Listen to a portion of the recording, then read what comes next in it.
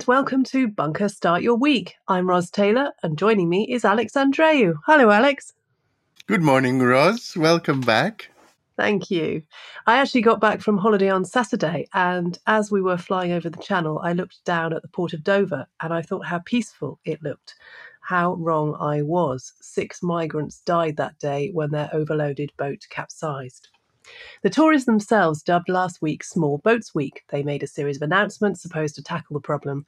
But instead, the drownings and the fiasco over the Bibi Stockholm barge dominated the news.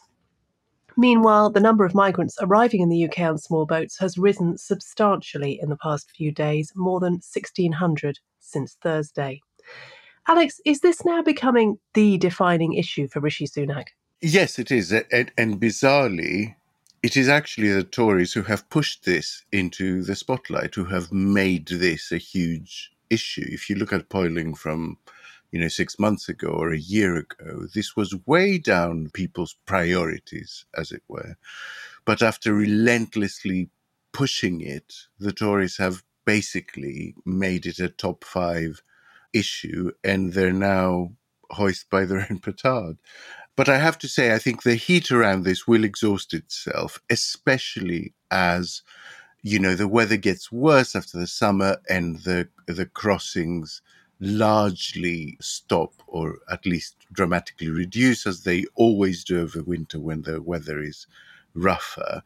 I mean, the next election will come down to the economy, ultimately. Unless the economic fundamentals improve significantly, this government will not be re-elected because of something it did or didn't do over small boat crossings. But these fiascos on their favorite area, they sort of add to the general impression of incompetence. They compound the feeling that even in areas where they're seen as strong, they couldn't organize a fire in a match factory. You mentioned the capsized boat. I hear from several reports that a lot of the people on that boat were from Afghanistan. And The Independent has a front page today about the Afghan scheme ending, to apply for a visa. And while it has taken only a handful of people, and thousands are apparently still stuck with no way to apply because of its ridiculous operations. We hear of cases when people who helped us during the war, they're having to leave Afghanistan to apply at a consulate outside, then made to return to Afghanistan in order to gather evidence or wait to be processed, which is just utterly ridiculous. So you have a really direct link of us failing to create safe and legal routes, failing in our international duty, and those people now ending up on a barge, and those people now ending up drowned in the Channel. I mean, it seems to me that Sunak has basically ended up with everything pinned on the weather. If the weather is unkind to crops, it'll push up food inflation. If the winter is particularly cold, energy bills will be high and energy prices will do the same.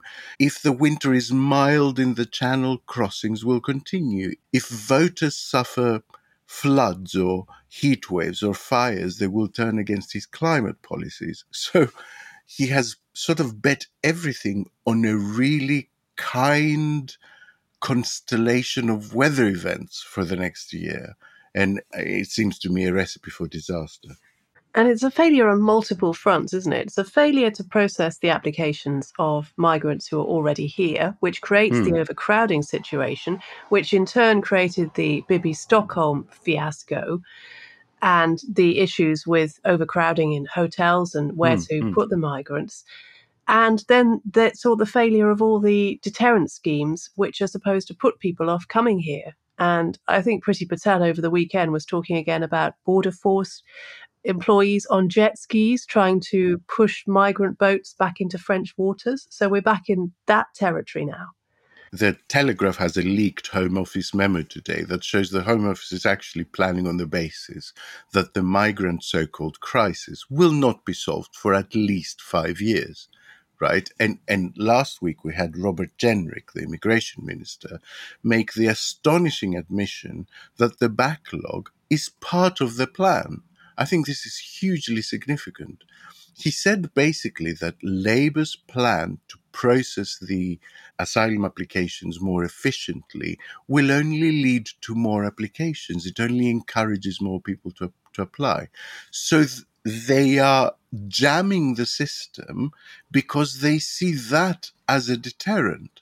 But it's not a deterrent, because actually a jammed system encourages applications which are made in bad faith, because people know they won't be removed for years and may never be removed, while an efficient processing application would encourage good faith applications. So I think it has exactly the opposite effect. The same memo, by the way, reveals that the Barge, the BB Stockholm, would only be value for money, and I mean by that cheaper than hotels, if it housed 1,000 migrants.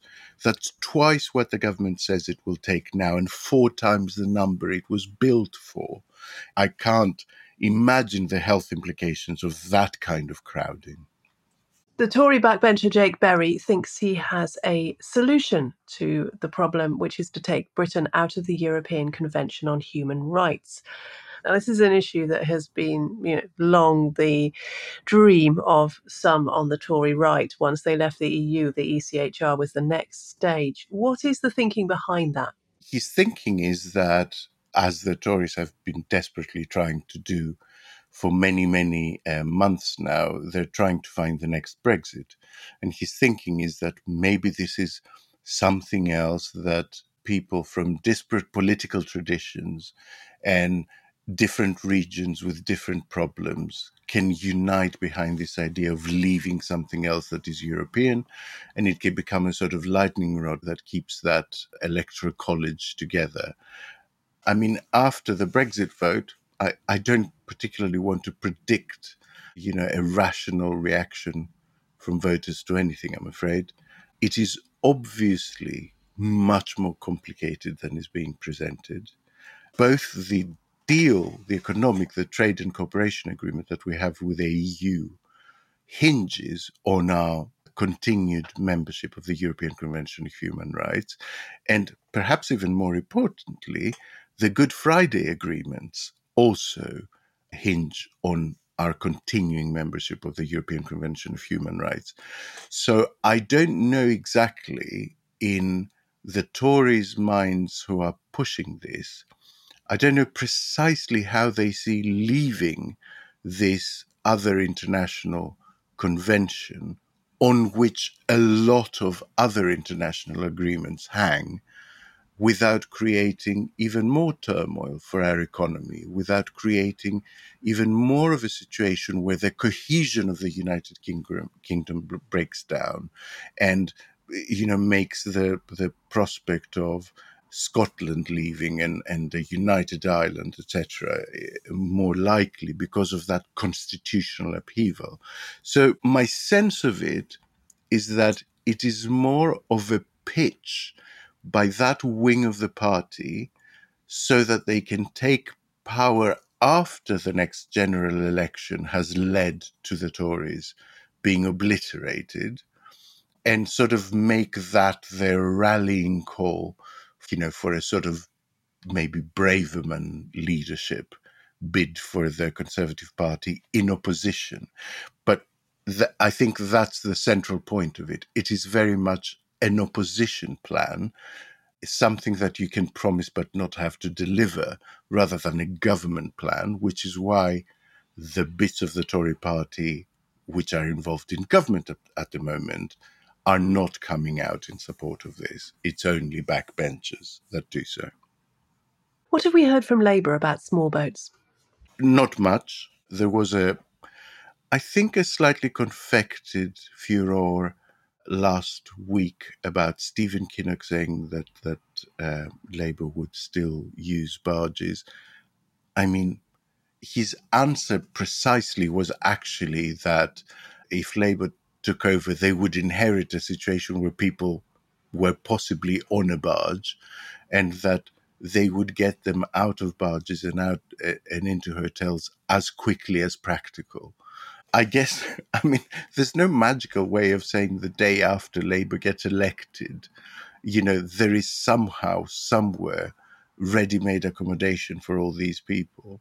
It will be a process of going through asylum applications, trying to do the processing much more quickly in order to reduce the backlog, and prioritizing moving people out of unsuitable accommodation basically as quickly as possible. So making those people the first who are moved off barges or disused military barracks or marquees, which is Braveman is now talking about, and things like that. But I mean, the bottom line is that Labour's pitch on this, as on many, many other issues, is rather unsexy, because it is the promise to make government function again, to make the state function again like a functioning state, to process applications in an efficient way. And I think it may not be sexy, but it is the right promise on this. Promising gimmicks that will solve the problem overnight, I don't think people trust them anymore. I think the central promise is to not be useless, which this lot are. And actually, I think they can deliver it, because having civil servants who have not been battered by their employer for years will help. For instance, I mean, in football terms, government has lost the dressing room, and they have lost the fans, if one believes the polling, which puts them 20 points behind. So a new manager sometimes can spur the very same team into performing much better. Basically, the country needs a fresh start, I think, more than anything. And I think that fresh start and the optimism that comes from that, it can actually solve a lot of problems. It can improve productivity overnight, because people will breathe.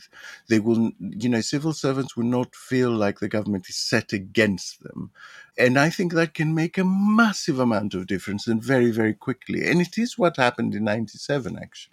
I hope you're right. I think Starmer's going to make a big speech on immigration in September. That's been trailed, so we can also, but that may well be, of course, wider stuff rather than just small Yeah, boats. I mean, the BBC Stockholm story will continue, by the way, right? Because I think there's much, much more to it about when precisely and who knew that there was the contaminant.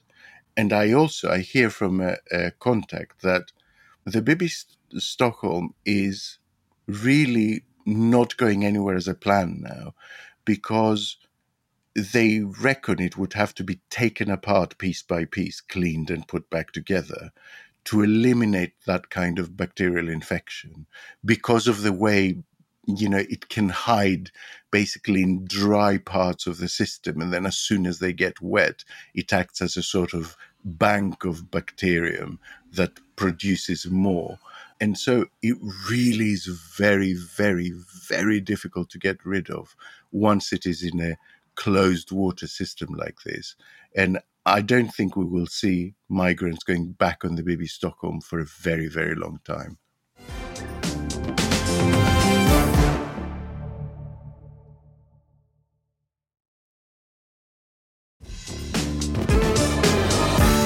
Last week was Small Boats Week. This one is apparently Health Week, which sounds optimistic given the doctors are on strike. Let's hope it goes better than Small Boats Week, right? Otherwise, we're all in trouble. Indeed. Another of Sunak's 5 pledges was to cut NHS waiting lists. What's happening there? Because rather than cutting waiting lists, there seems to have been a spat emerging between the Welsh government and English government. Well, I mean, you say there's a spat emerging. The Department of Health is basically trying to pick a fight. It probably works on a superficial sort of headline level. The Daily Mail today is obliging by making it their front page, of course, just, printing verbatim whatever the government wants it to print. But NHS waiting lists are at a record 7.6 million in England.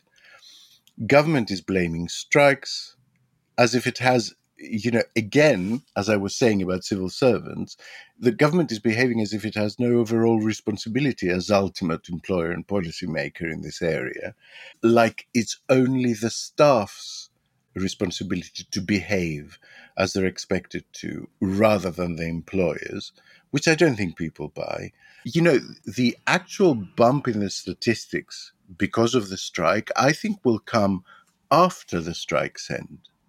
Because every day lost to treatment at the moment is also lost to diagnosis. And so I think people have this notion that because operations get cancelled, they sort of get added to the queue, but they don't. Those operations that were still to happen were already part of the queue. They're not new numbers. They're just, the queue is not reducing because the operations are not happening. That much is true. But there's also much less going in at the other end because, like I said, every day the doctors strike is a day that's lost to a lot of diagnosis. So I think the real bump will come when things are resolved, doctors go back to work, and suddenly you have a rush of people seeing their doctor for a diagnosis, like what happened after COVID. And then suddenly lots of people are added to the queue. So my sense is that it will get much worse before it gets better. Now, Wales and Scotland are favourite attack targets for the Department of Health. But population density in England is 434 people per square kilometre. In Scotland, that number is 141. In Wales, it's 150. So that's less than a third. This seems to me highly relevant in terms, for instance, of ambulance times, right? You're comparing an area that includes really heavily urbanized places like London and Birmingham to areas that are much more rural, much less accessible, much more spread over a large distance. If you want to compare Scotland or Wales, compare it to Lincolnshire or Cornwall, because it's no coincidence those areas have the worst ambulance response times in England, the worst A&E waiting averages, and some of the longest waiting lists, right? So the government is being very cheeky, very cynical, comparing apples with oranges. I hope they're pulled up on it. It will take some journalists actually finding the time, energy, and moxie to do their job. But the truth is that Wales compared to England is not a like for like comparison. It's a quiet week otherwise, with Rishi Sunak still in California enjoying the Star Wars exhibit in Disneyland, and Keir Starmer just returning, I think, from holiday in the Lake District, where he helped rescue a friend's dog. He's off to see a whiskey. Corbyn would have rescued 20, you know. Indeed. He's off to see a whiskey distillery today with the Scottish Labour leader Anna Sawar. But elsewhere, Hawaii has become the latest place to be devastated by wildfires. Tell us briefly about that, Alex. I mean, it's the worst wildfires in more than a century in that region. It is thought that more than 2,000 buildings have been largely destroyed since the fires broke out. The majority of it is around the area of Lahaina, which is on the island of Maui. Hawaii as a state is basically a collection of large and small volcanic islands. And one of those islands is Maui, a very favorite tourist destination. And basically, listening to witness testimony today, it just seems like the Lahaina conurbation has been largely, basically wiped off the map, which is awful. Thousands of people have been evacuated. More than 90 are known to have died, but everyone expects that death toll to go up significantly.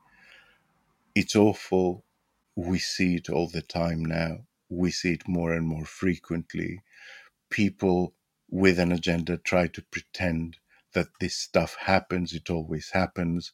But I think people now understand in their bones that the frequency and freakishness of these weather events that we keep seeing is intensifying. And it seems to me that any political party that decides to set itself against that prevailing wave of sentiment that says we need to be doing more and we need to be doing it more urgently.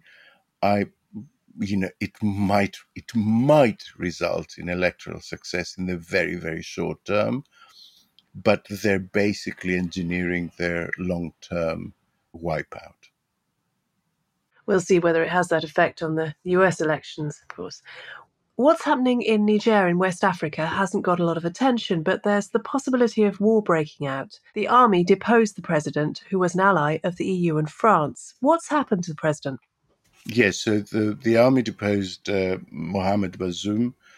The international community reacted with condemnation, but more importantly, I think the economic community of West African states, the so-called ECOWAS, is really seems quite intent on stopping another coup in the region from becoming permanent, because this would be, I think, the sixth in a matter of a few years. And the ECOWAS security chief, Abdel Fattah Musa, has made some very, very strong statements about possible contagion and about their determination to stop that from happening. So ECOWAS has reacted rather quickly and quite decisively. With financial sanctions, they've cut off financial transactions, they've cut off electricity supplies into Niger, and even more importantly, considering Niger is landlocked, they have closed their land borders, which block imports. There was a second emergency summit on this, and they have activated a sort of joint military force, which is again very significant. And they have placed it around the border. And the talk is that they might invade Niger to depose the military who deposed the elected government. So, I mean, it's an incredibly volatile situation, and again, it underlines, in a strange way, what we were talking about the migrant crisis, right? Because the UK seems to only want to address pull factors, as if there's something, you know, systemic in the UK's makeup that is hugely attractive to migrants, encouraging this idea that we're a soft touch. But the truth is that the most important part of this puzzle are push factors. Within a year, we will see people fleeing Niger, crossing the channel in small boats, right? We know this. And at that point, we will wring our hands and ask, why is this happening? We continue to absent ourselves from encouraging stability. We have slashed international aid to places like Niger. We have basically diverted the money that should be going into doing everything to keep these regions as stable as possible and to encourage their economic and social advancement, and diverted it into housing migrants at home because we have created a backlog that we can't cope with. And those two things are related. The more we absent ourselves from our international responsibilities, the more asylum seekers will turn up at our border. Over to sport. Big event this week for those of us who are into football, and regular listeners will know that I am not so much, but I think Alex is. What are our chances, the chances of the England women's football team against Australia on Wednesday? I mean, really good, I think, right? We've made it to the semi-final, so you have to be quite optimistic. We are the European trophy holders, so you would think that we're going into this as a very, very strong contender. I mean, Australia obviously are at home and they will have a huge amount of support from the home crowd. That will be a factor. I don't think we're going into it as underdogs, certainly. I think it's 50-50 and anything can happen, and I'll be rooting for the Lionesses. What else is coming up this week, briefly? The Office of National Statistics, the wage figures are out on Tuesday. Inflation figures are out on Wednesday. Now, the Eye has a scoop. they say that inflation has gone down by a measly 0.1% in the latest Oof, figures, that's which not is much. nowhere near what Sunak needs to stay on target for halving it by Christmas. And even worse, they reckon inflation will rise next month because of that bump in spending that we saw in June. So that's really, really bad news. There may be developments for Donald Trump in America. Keep your ear to the ground on that one. I hear that the Georgia state case on election interference is ready to advance. And also, we saw a fascinating judicial move in the January 6th case, with a judge saying that the more Trump shoots his mouth off on social media, the more urgent it will become to proceed to trial expeditiously. So what the judge is doing is he's attaching a cost to Trump, basically trying to, intimidate witnesses and impugn the court's impartiality by saying, the more you talk publicly about this, the more it makes it imperative for me to go to speedy trial so that I can minimize the time you have to damage the impartiality of the trial, which I think is, as a lawyer, I found that absolutely brilliant. And then on Thursday, A-level results are out. So best of luck to everyone expecting those. And I hope you get the results you want in the place you want. Finally, I hate to disappoint listeners, but the cage fight between Elon Musk and Mark Zuckerberg is not happening. Zuck says he's tired of the excuses from Musk and is going to focus on his day job. Alex, is it wise for two alpha males to deny their physical side in this way? Um, oh, God. I mean, it's such a ridiculous story, and it has such a predictable ending. Musk had spent the last 2 months going anytime, any place. And as soon as the time and place were sort of quite close to being finalized, he went, "Oh, no, I'm busy that day. I'm washing my hair." And even more tragically, this will mean that Boris Johnson won't get to fight the winner as he promised last Friday. Did he? Yeah, he did. God. That was his column. 7 figures well spent by the Mail there. I think men like those three should deny their physical side as much as humanly possible. And that's it for Start Your Week. Thanks, Alex. My pleasure. Listeners, if you enjoyed Start Your Week, remember you can support us on Patreon. For £3 a month, you'll get episodes early and ad-free, as well as a shout-out on this show. Here's Alex with today's. Huge thanks from me to Chris Riley, Joe W., and John Wood. I'm Ros Taylor, and thanks for listening. Join us again tomorrow for another bunker.